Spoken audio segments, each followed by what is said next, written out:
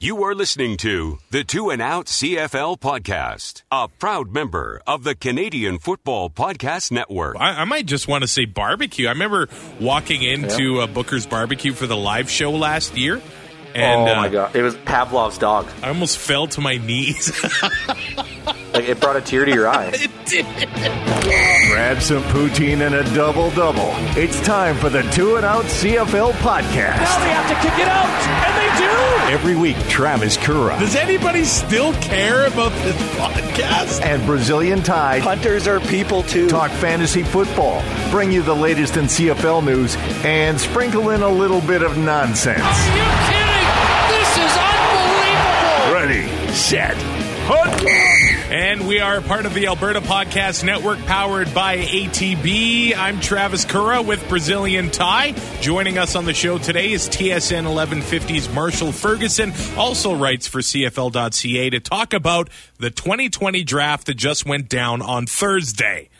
But over the last little while, TSN has been airing some older CFL games on Friday nights, and this past Friday was Anthony Calvillo night. Did you watch, Ty? What am I, a masochist? I avoided that. I went as far away as I could too. Even when I loaded up the Twitter machine, all I was seeing was opposing fans of the Riders just mocking nonstop. So I had to walk away entirely to avoid that. And by opposing fans, we mean Vince, right? Because that got old real quick. Nonstop.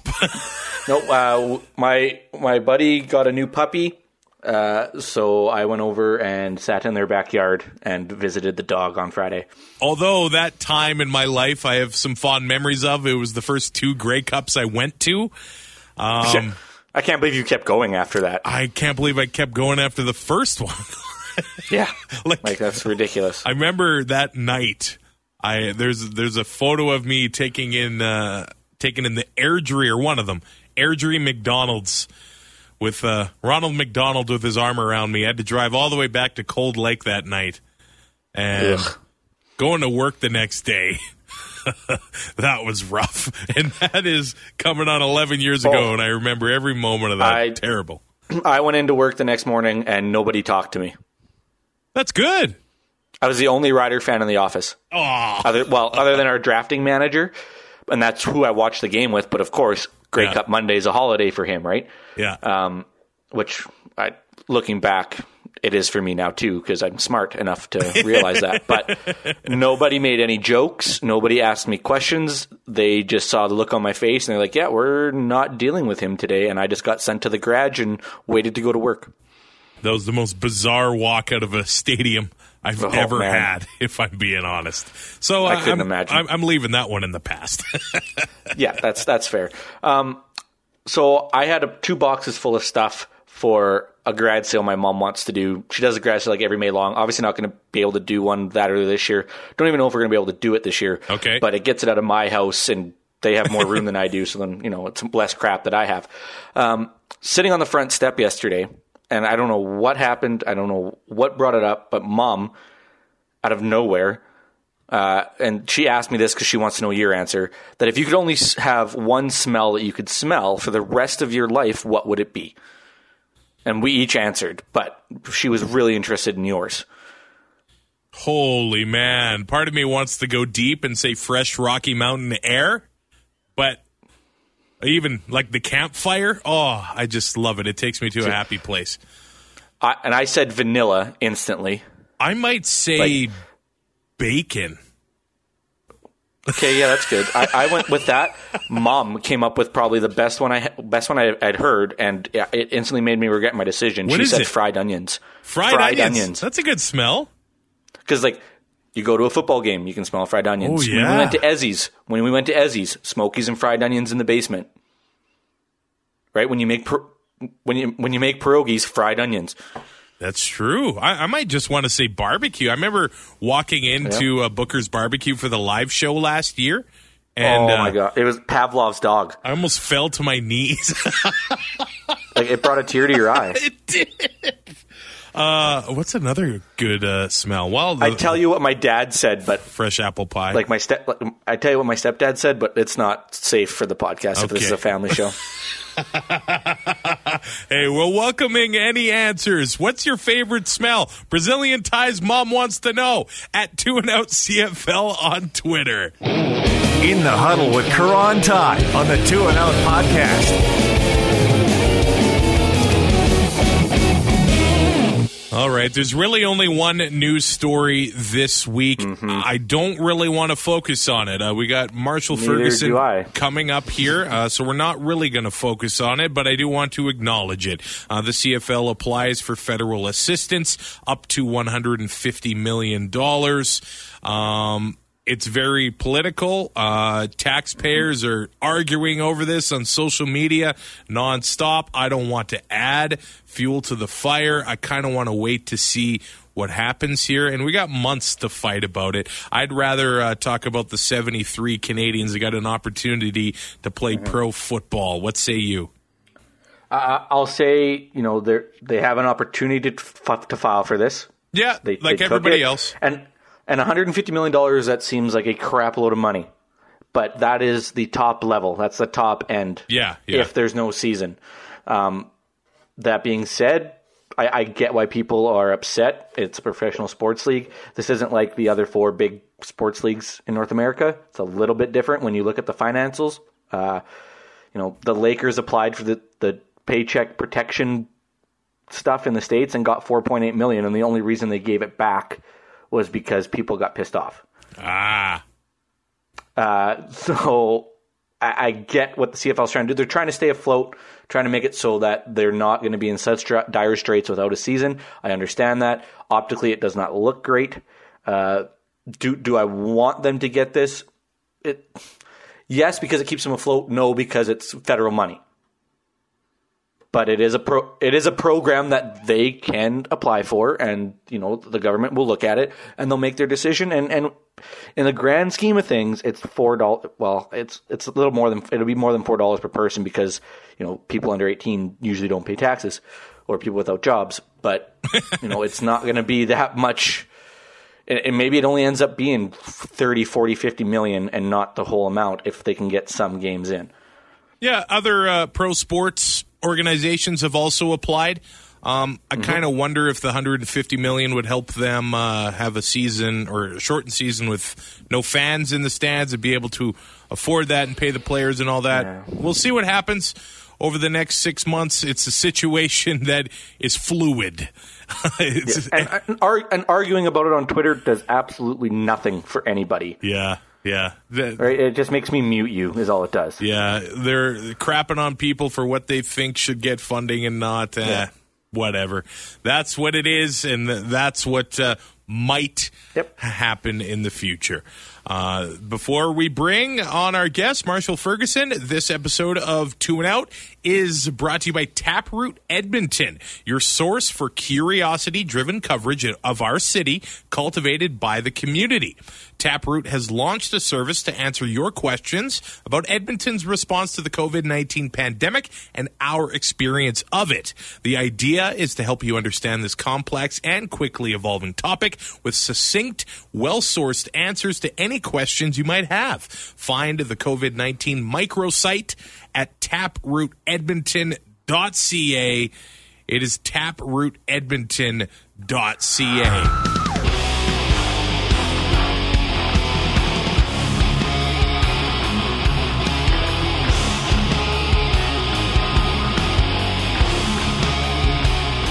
And joining us on the show from CFL.ca and TSN 1150, it is Marshall Ferguson. We're going to talk CFL draft here. First of all, I got to ask, how was doing things virtually, or was it any different at all on Thursday?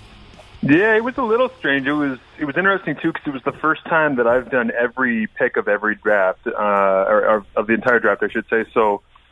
Like I was interested in what that would kind of look like because there's been years where I've done a draft show down at Tim Hortons Field for TSN 1150, and then I hang out for a while and I drive home and then I grab a beer and I sit down and I open up my computer and it's like, we are in round 6. And I was kind of thinking to myself, like, oh, is that how long it's going to take? So we actually had a plan at CFL.ca with Brody Lawson, myself, Adam Marshall, Kyle Scott, Kelly Scholdice, everybody that works behind the scenes there was, this thing might go until like 1 a.m, guys. So right. we gotta have some commercials. We gotta have, we gotta build in some graphics. We gotta have some boards we can throw to give Marsh and Brody a second to not talk about things nonstop. So they did a really good job of planning it out. And then we started the third round and it was done in like 12 minutes. And wow. we were like, what the hell's going on? Like literally we went to commercial at the end of the third round and everybody was like, are you guys good? And Adam, who was actually in the kind of behind the scenes typing out, who was making the picks and who was on the clock and what selections were made and all these different things. I remember he laughed at the end of the third round. He goes, I've never typed faster because I'm literally hearing who the guys are, seeing the draft tracker, and then throwing it up there for everybody to be able to see on CFL.ca. So from behind the scenes aspect, it was a scramble for sure, which I have great respect for the way they handled it. For us, it was just kind of a whirlwind the whole night. Like I anticipated being on air for 6-7 hours, and it ended up being somewhere in the neighborhood of like 5-ish. And honestly, the first 3 hours just blew by because the first 2 rounds and the pre-draft show that we did on radio were pretty interesting because there was so many possibilities for the first couple of rounds. Is that the way it always goes? Is that sort of because of the TV broadcast that the first and second round take a while and then the rest just go by like nothing?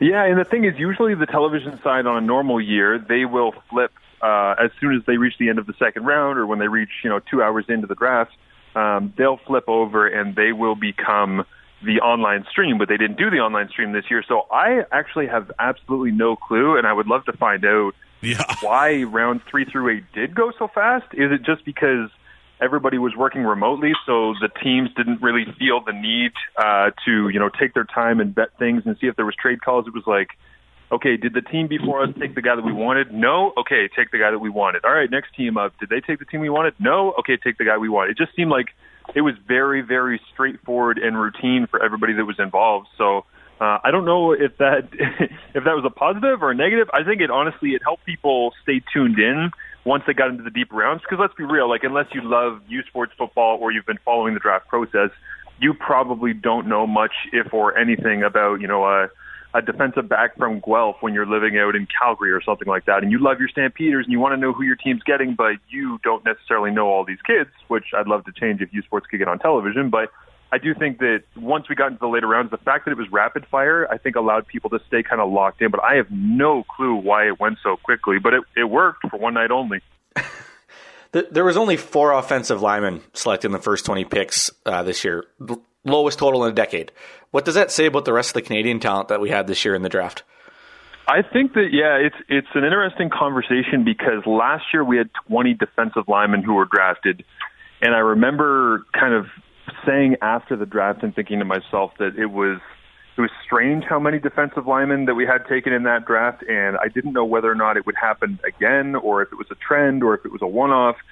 And the thing that I kind of am starting to come around on, including the results from this year's draft, is that it's not necessarily an indictment on any one position that they're better or worse, or I just think the draft is evolving. And I think a big part of the draft evolving right now is the idea that you've got really, really athletic kids coming out from every single corner of the country. And depending on where they want to go to school and what position they want to play, you might end up having a defensive lineman who previously, if we're not using the same national rules that we now have, you're seeing somebody come to the top of the draft and you're not really sure what they're about, where they're from. But now you've got kids getting taken from every school, from every corner of North America, and that means that the defensive line, if you're big and athletic and you happen to have national status, you're draftable. And if you are, that means that you're going to be taken in the draft because teams want that and need that. So I'm starting to wonder whether or not, the old school of, well, just take a bunch of the U Sports blockers or take the one kid that's playing in Division II down in the States that's a national,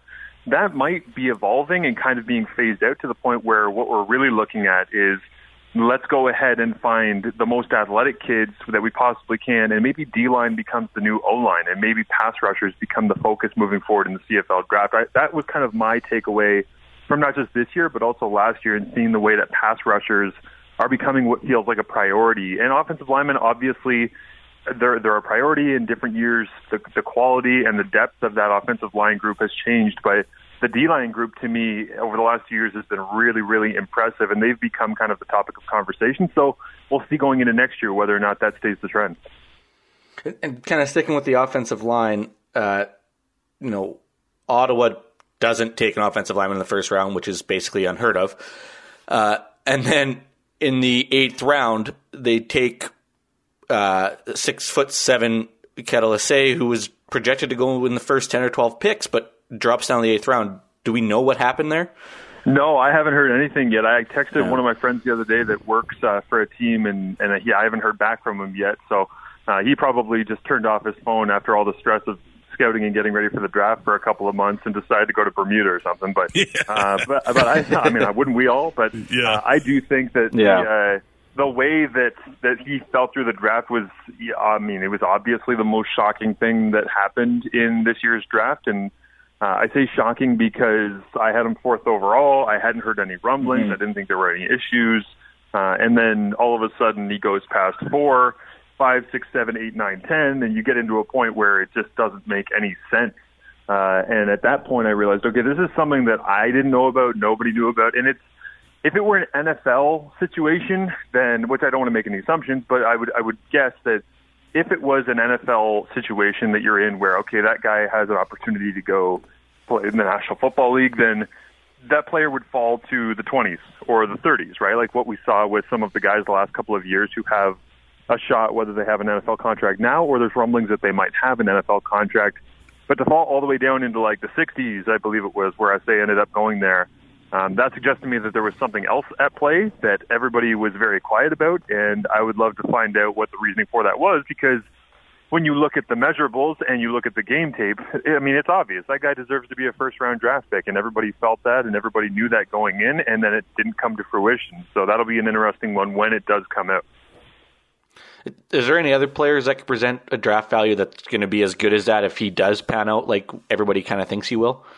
Yeah, I think obviously the Neville Gallimore one is obvious because everybody understands the talent that he has. But I think some of the underrated ones that happened in the back of this draft, one was Brock Gowanlock, who's from Manitoba. I really liked his game when I saw him at the East-West Bowl last year, and that was only one game, and I didn't have a chance to watch a ton of actual game tape on him this year at Manitoba, unfortunately. I'd love to tell you guys I watched every game of every player 17 times over, but when I end up going through, I really focus on the guys that I feel like I don't understand, and I felt like from watching him at the East-West Bowl that I had a pretty good idea of the type of player that he was. I felt pretty comfortable that he was going to get drafted. I wasn't sure how early, how late, but it did seem like that was somebody that is probably going to be relatively effective. I kind of love that he went to Montreal late, too, because he just kind of reminds me, if you were to put the eye paint on, of a Gabriel Napton, who was just kind of like crazy flying off the edge. And I always felt like Napton was super underrated in that rotation that they had in Montreal over the last 5 years when he was there. But for him to kind of slide and get picked up, to me, that kind of felt like a DJ LaLama type pick where, yeah, okay, whatever, this guy plays hard and we'll see. And then makes his way onto special teams. He's probably going to end up with 10, 15-plus special teams tackles this year if we get going with a full season. And then from that point forward, you'd have to think that Brock Gowanlock, if he rolls in as a rotational defensive end behind Nate Anderson there or Bo Banner in Montreal, he can make a name for himself, whether it's preseason, if they get any looks in a preseason, or if it's a shortened preseason, maybe he has to wait until 2021 to really show his true stripes. But yeah, I like that pick. I thought that was a fun one. Then the only other one that I would throw out there that I kind of enjoyed, just because it felt like it was a little bit different and maybe a little bit off the board as well, was looking towards that back end in the 7th round, Colton Klassen, who is the running back out of Saskatchewan, who again is a Montreal pick. Like, I think that they did a really good job of being able to get some value there at the back end. But for me, Colton Klassen, I like the way that he's a running back, slot back, kind of hybrid. I thought that LaPolice might have wanted him as kind of a multi-skilled toy to throw into their offense, but he had a lot of carries a couple years ago for Saskatchewan and then kind of converted into a into a halfback, slot back, and he was really, really good. And he showed his hands off at East West Bowl last year when I saw him as well. A little bit undersized, but I was just kind of happy to see him get picked, and feels like somebody who could be pretty productive in the CFL given the opportunity, which, as we know, is the key with every single one of these guys, because if they don't get the chance, then all of this is for nothing. I guess we mentioned Montreal twice there. They had 10 picks in this one. How did you like Machocha's first draft back? No, the best thing I had heard was after the draft, somebody that was on the call with the league told me that after Machocha made one of his picks, and it was either the second or the third round, I forget, but apparently he forgot to unmute himself. Oh. And so Machocha made the pick, and then they went, okay, thank you, Montreal. And before they could move on to the next one, they heard coming from the Montreal phone line, Danny go, yeah. Like, he just like kind of fist pumped under his breath, and they're like, Montreal, your line is still open, and sorry, and they turned it off. But apparently such a boomer move. Yeah, he was just apparently a joy to have on the call. Like his excitement was genuine. I really like what Montreal did too. I think that they were smart with the way that they approached things. Like Danny said, when he came into the league, they didn't have much draft capital, right? Because Cave was kind of left that a little bit empty, but to not have a first round pick and still come away with a really, really talented natural defensive lineman in Cam Lawson, a futures pick, also a bit of a culture pick, I think, there from Montreal to be able to get Marc-Antoine Dequoy at 14. 14 is a pretty good value for a guy that's got an NFL contract that you think is likely coming back. Carter O'Donnell, obviously, another future, but if you get Dequoy and you get O'Donnell out of the same draft, then I would argue you probably won the draft. So that's smart of them to take them. And then the other side of that was they go ahead and get, Jersey Henry, a linebacker at a Concordia, and then also end up being able to have Brian Haralamana, who is another linebacker in Montreal. And I just felt like they stocked up on defense. They stocked up on RCQ talent. They followed what Machocha told everybody he was going to do.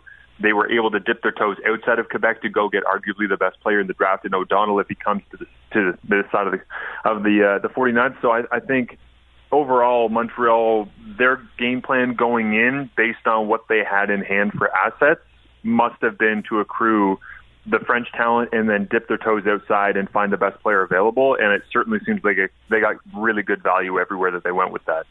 Most years, there seems to be a pick or two that leaves some people scratching their heads only because it was a guy that wasn't on any draft boards, no mock drafts or anything like that. Were there any players like that this year?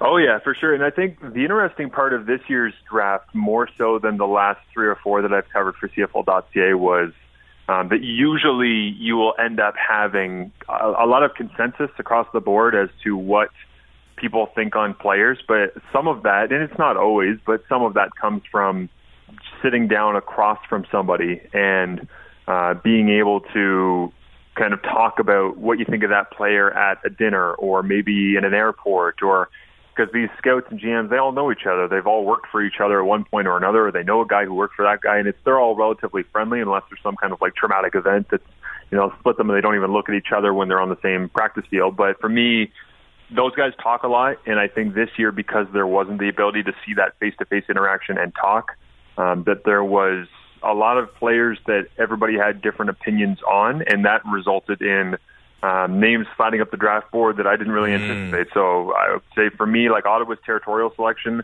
I didn't anticipate the linebacker out of Laval, and again, his name just kills me, but Dan Basambambo. I didn't think that he was going to go in that spot because I thought that they were going to go a different direction with their territorial pick. I thought Graydon Campbell was a name that I kind of circled from St. Mary's as the defensive lineman, and I thought that might fit positionally, and also being a native of Stittsville just outside Ottawa, but he ends up not getting drafted at all, so I don't know if he was salvageable or if there was a last-second change there.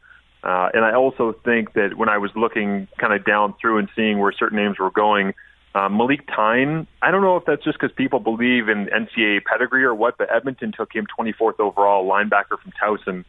And I've watched a decent amount of his stuff because I wanted to get to know him better. I just didn't like his game very much. Again, like I hate to bang on guys because I don't do that very much, but he was just really hoppy and all over the place and sporadic. And I was talking to somebody before the draft about him, and they said, wow, you look like you have him really low in your mock draft. And I was like, yeah, like here's the reasoning why. And they said, yeah, that's all fair. Also, very, very athletic and very, very raw. And they said if he kind of opens up his hips and can run and can move and can rush and you teach him some skills, and then they always try to find the upside, right? And I think that's an important part of this is everybody's trying to figure out where's the player going to go, what's their value, and what's their value to you. Because there's a difference between evaluation, which is how good is somebody, and valuation, which is how much do they mean to me and what can I actually turn them into. And all these coaches think that they're better than every other coach and they can change that player more than anybody else can because they've got that skill set. But I thought that one, Militan going 24th, I mean, there's a lot of good players that came off the board after 24th overall, from Tyler Ternowski to Dylan Giffen to Kane Schaefer-Baker to, I mean, I can keep going, and there's lots and lots and lots of names that are within the last 15 picks after that. And it felt like that one, to me, it might have been a bit of just based on the pedigree of the school and the level that he was playing at rather than the player himself, which I'm sure Edmonton feels very differently. I'm sure that they like the player that they got and they feel like they can turn him into something. But it was one that jumped out to me where I wondered, okay, I don't really love that spot that high for that player, but that seemed like the consensus across a lot of people in the CFL. But hey, maybe they see stuff that I don't, which would be totally understandable because they do it for a living. Yeah, I kind of want to give some love to kickers right now. Last year, none got drafted. 4 this year. What happened there?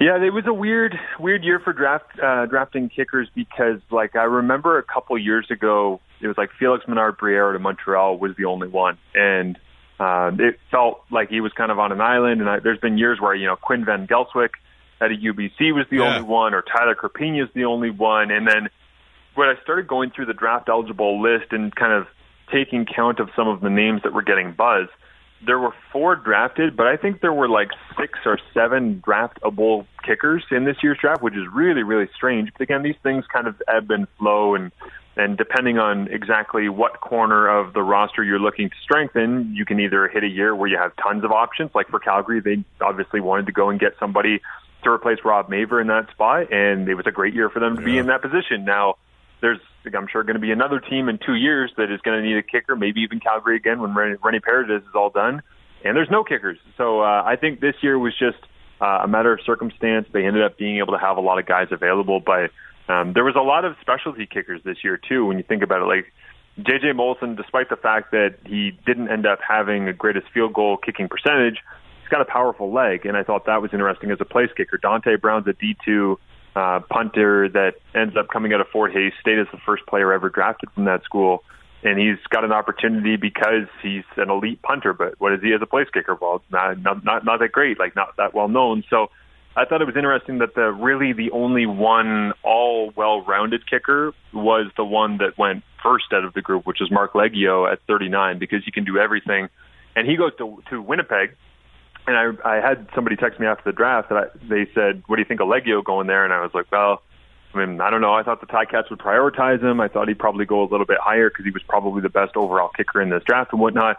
And the person said, "What happens if Medlock doesn't end up showing up because it's not worth the amount of money for him to come up and play 8 games if the season gets going on Labor Day or something like that?" And I'm like, well, then the pick makes sense. Like to have somebody in-house like that can take care of all 3 duties for you on short notice, that has played in big-time games and has big-time kicking experience. So it was an interesting one for the kickers. I'm not sure we'll see a year like that again in like the next 5 because it was just such an anomaly.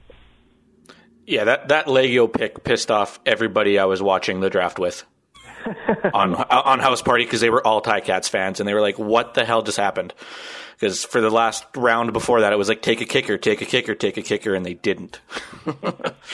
They went 5 different positions, too. In Hamilton, for them to go 5 different in their first 5 picks and not have a kicker, like they could have gone kicker at any point in those first 5, and I think people would have kind of nodded their head and been like, okay, sure. But I don't know if that shows that the Ticats think that Lirim is going to come back from his stint with the Rams, or what that means. But you can usually read between the lines a little bit on the urgency with which they try to draft to replace an elite player like that, and it didn't seem like they were all that urgent about it. So we'll wait and see, I guess, on that one. We'll go to the other side of that rivalry, I guess, because Toronto had 4 picks inside the top 20, and they did take some local guys to try and maybe that's a different approach that they are taking. How did you like Toronto's draft? And are you seeing more teams try to take that local approach?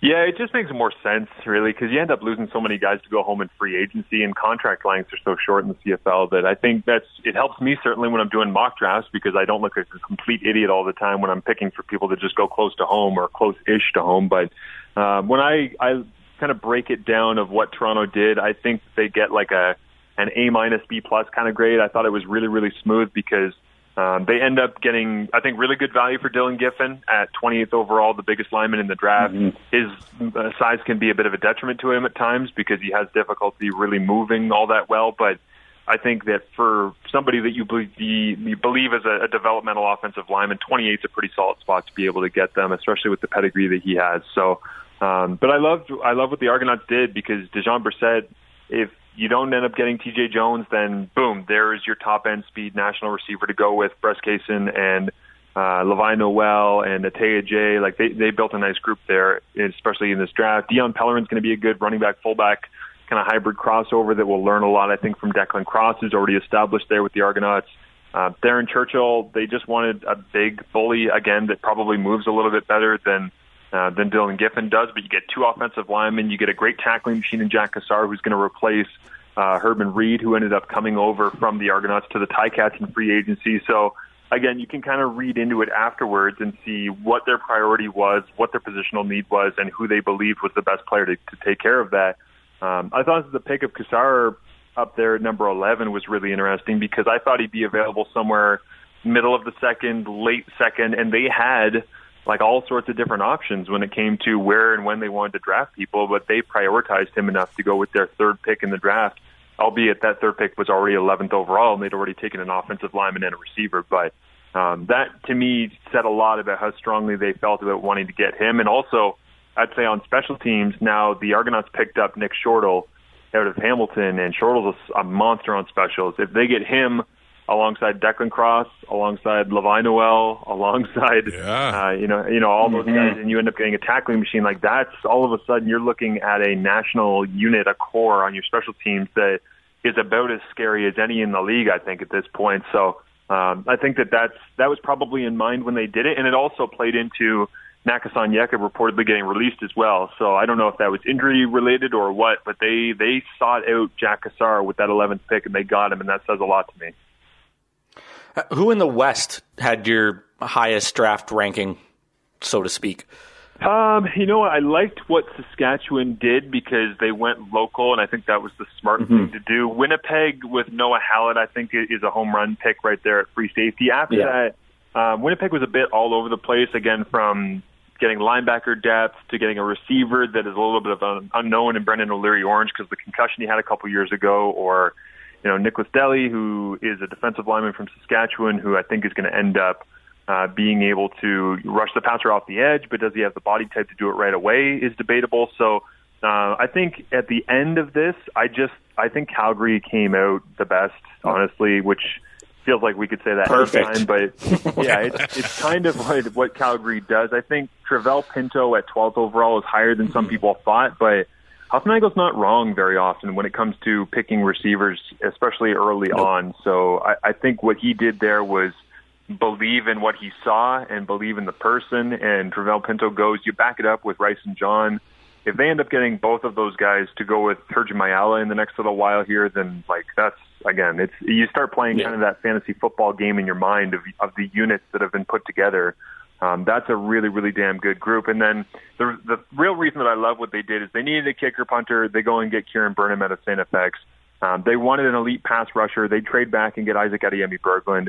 They end up getting the defensive player of the year in the Quebec Conference out of McGill, Andrew Sennett Spalding, at 52nd, which is a crazy value. That feels like the Fraser Sopik selection from last year where it's like, this person's amazing at playing football, but nobody cares. Oh, look, Calgary got him in like the 30s, 40s, or 50s, because that seems to be what they do. So when you factor in that they got like a top-end talent at 3rd overall, they got great value on a pass rusher at 52nd. They took care of a need at kicker-punter.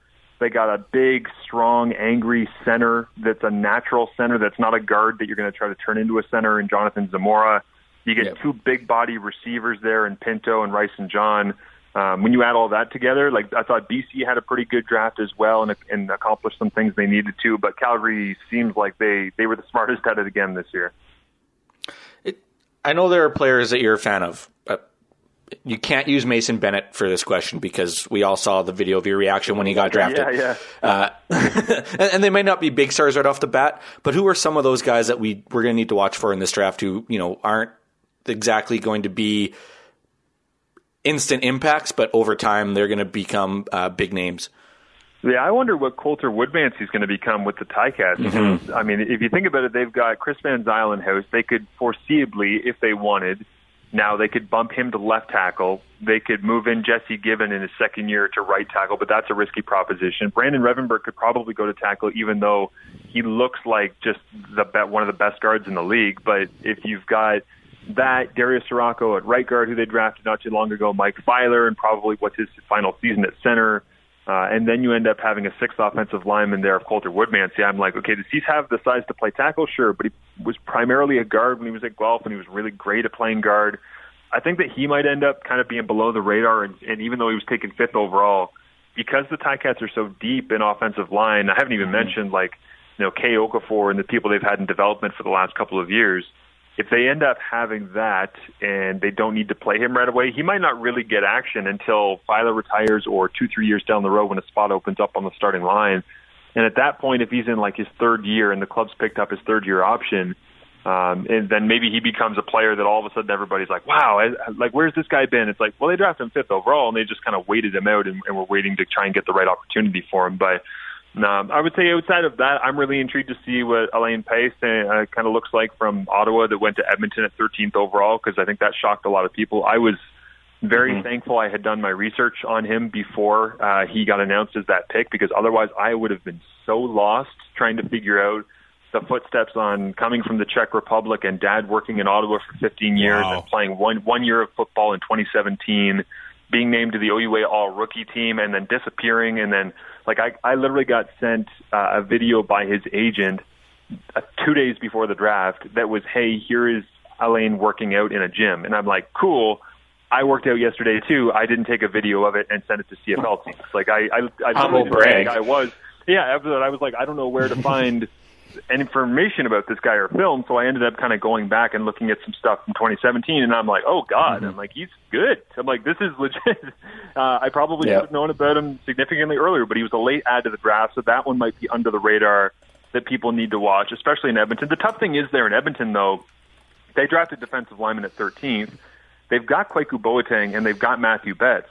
How is Alain going to get on the field, I think, is the challenge that they're going to have for anybody to actually know who he really is. But outside of that, people that you should probably know, I'd say Bailey Feltmate was amazing. I called on CBC Online the national semifinal when Acadia got obliterated by Montreal, but I was so impressed by him, Bailey Feltmate, the linebacker from Acadia, because they're down 35-0, 38-0 to Montreal in the fourth quarter, and he's still hitting, and he's still running, and he's still showing effort. And I think he knew he was throwing down coaching tape, regardless of how that national semifinal went, that would be sent out to scouts. And I think that that's a player that over time, people, not just in Hamilton where he got drafted, but across the league will come to appreciate, okay, this guy came from very, very humble beginnings and battled his way through, helped Acadia be very successful at the back end of his U Sports career, and I think he's going to turn it into a really effective CFL career.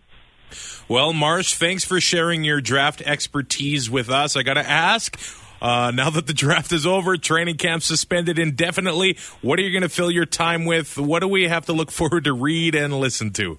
Yeah, I'm drawing a blank as much as I think some of the CFL scouts are. I had Drew Alamang on my radio show in Hamilton this week, and I said, so what the hell are you doing this week? Because usually you end up, going to the East-West Bowl, and he said, yeah, I don't know. I kind of got to go home and figure out what to do, but I am very fortunate because my beautiful fiance and I are due in September, so we are having a little one, and I think that's going to take up a lot of our summer. As much as I'd love to have that sweet, sweet CFL money to be able to pay for all of the baby things, it's going to be an interesting summer with my firstborn on the way. So I think I'm going to focus on getting the house as daddy-proof as possible for in case the season kicks off on Labor Day and all of a sudden we got an extra one in the house and all sorts of me running around to cover the league. But in the meantime, I'm hoping that CFL.ca will keep having me write and break down things and give some analysis, and if there's any game re-airs that happen on TSN, I'd love to be a part of those, whether it be TV, online, radio, otherwise, kind of adding in little tidbits and facts and info and things that I have, because I've got every game tracked from basically the last 3 years to be able to kind of add a little bit of insight to if people are interested in that type of stuff. So anything's on the table, but yeah, I think it's like everybody right now. It's a little bit of family time and taking a little bit slower roll than we typically do on our average day. All right. Well, congratulations and good luck with the new edition, and stay healthy out in Hamilton. Absolutely. Thanks, boys. Appreciate you.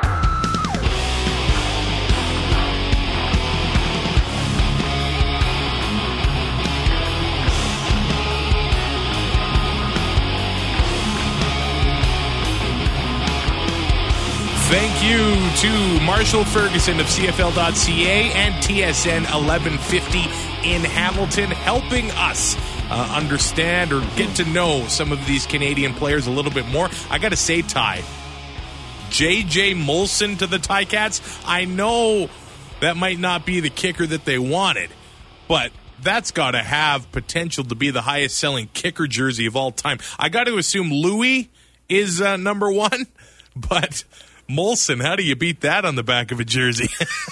I could think of 10 beers that are better than Molson Canadian. I knew you were going to say that. Because I really love drinking beer that tastes like a loaf of stale bread. But having been to Hamilton, yeah, I could see that being very high on the list for jersey sales. People think I drink a lot. Really? Like, Hamilton's got you beat? Let's just say I fit in very well. Okay. They're your people. Whoa. What do you... No. I can say that. No, that's just an insult to me. Oh.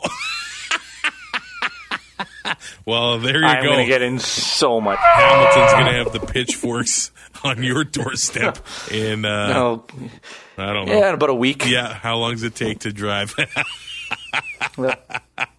All right. We are a part of the Alberta Podcast Network, powered by ATB. And with Pod Power, ATB is making it possible for us to amplify the voices of Albertans and Alberta podcasters. This episode, we're giving a Pod Power shout out to Your Forest. It's a podcast about the natural world. Hear stories about the environment, renewable resources, conservation, forestry, hunting, fishing, and more. This is a podcast for those who cannot live without the joys and wonders of all wild things.